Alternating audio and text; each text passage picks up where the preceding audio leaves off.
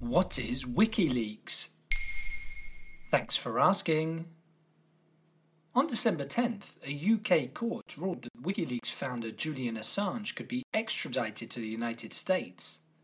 The Australian is currently being held on remand in Belmarsh prison for breaching the terms of his bail, but he also faces long-standing espionage charges from the US. Those relate to the publication of secret documents on US Army activity in Afghanistan over a decade ago. That would lead to the former hacker being labelled as the US's public enemy number one by some observers. When was WikiLeaks actually created? Back in 2006, Assange founded the platform as a kind of halfway between an NGO and a media outlet. The aim was to disseminate important information while protecting anonymous sources. It started with an embezzlement case in Kenya and then a Swiss tax avoidance scandal. But it was in 2010 that WikiLeaks really started to make headlines. The site published video footage taken from a US Army helicopter. You can hear soldiers discussing and then deciding to fire at human targets, including 2 journalists from the Reuters press agency. It was the start of a series of leaks relating to US military activity and marked a turning point in the history of the media. How did the video come to light? It was sent by whistleblower Chelsea Manning, an intelligence analyst within the Army.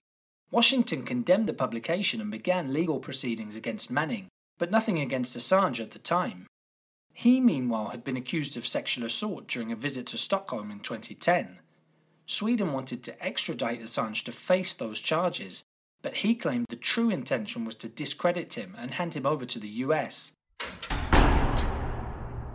He turned up disguised at the Ecuadorian embassy in London and was granted asylum for political persecution. He would end up staying there for 7 years before his asylum was withdrawn in 2019. Did WikiLeaks continue to publish during that time? Yes, but nothing which would really make international headlines again until 2016. It was the year of the US presidential election, and the site published compromising emails about Democrat candidate Hillary Clinton, which we now know was supplied by the Kremlin.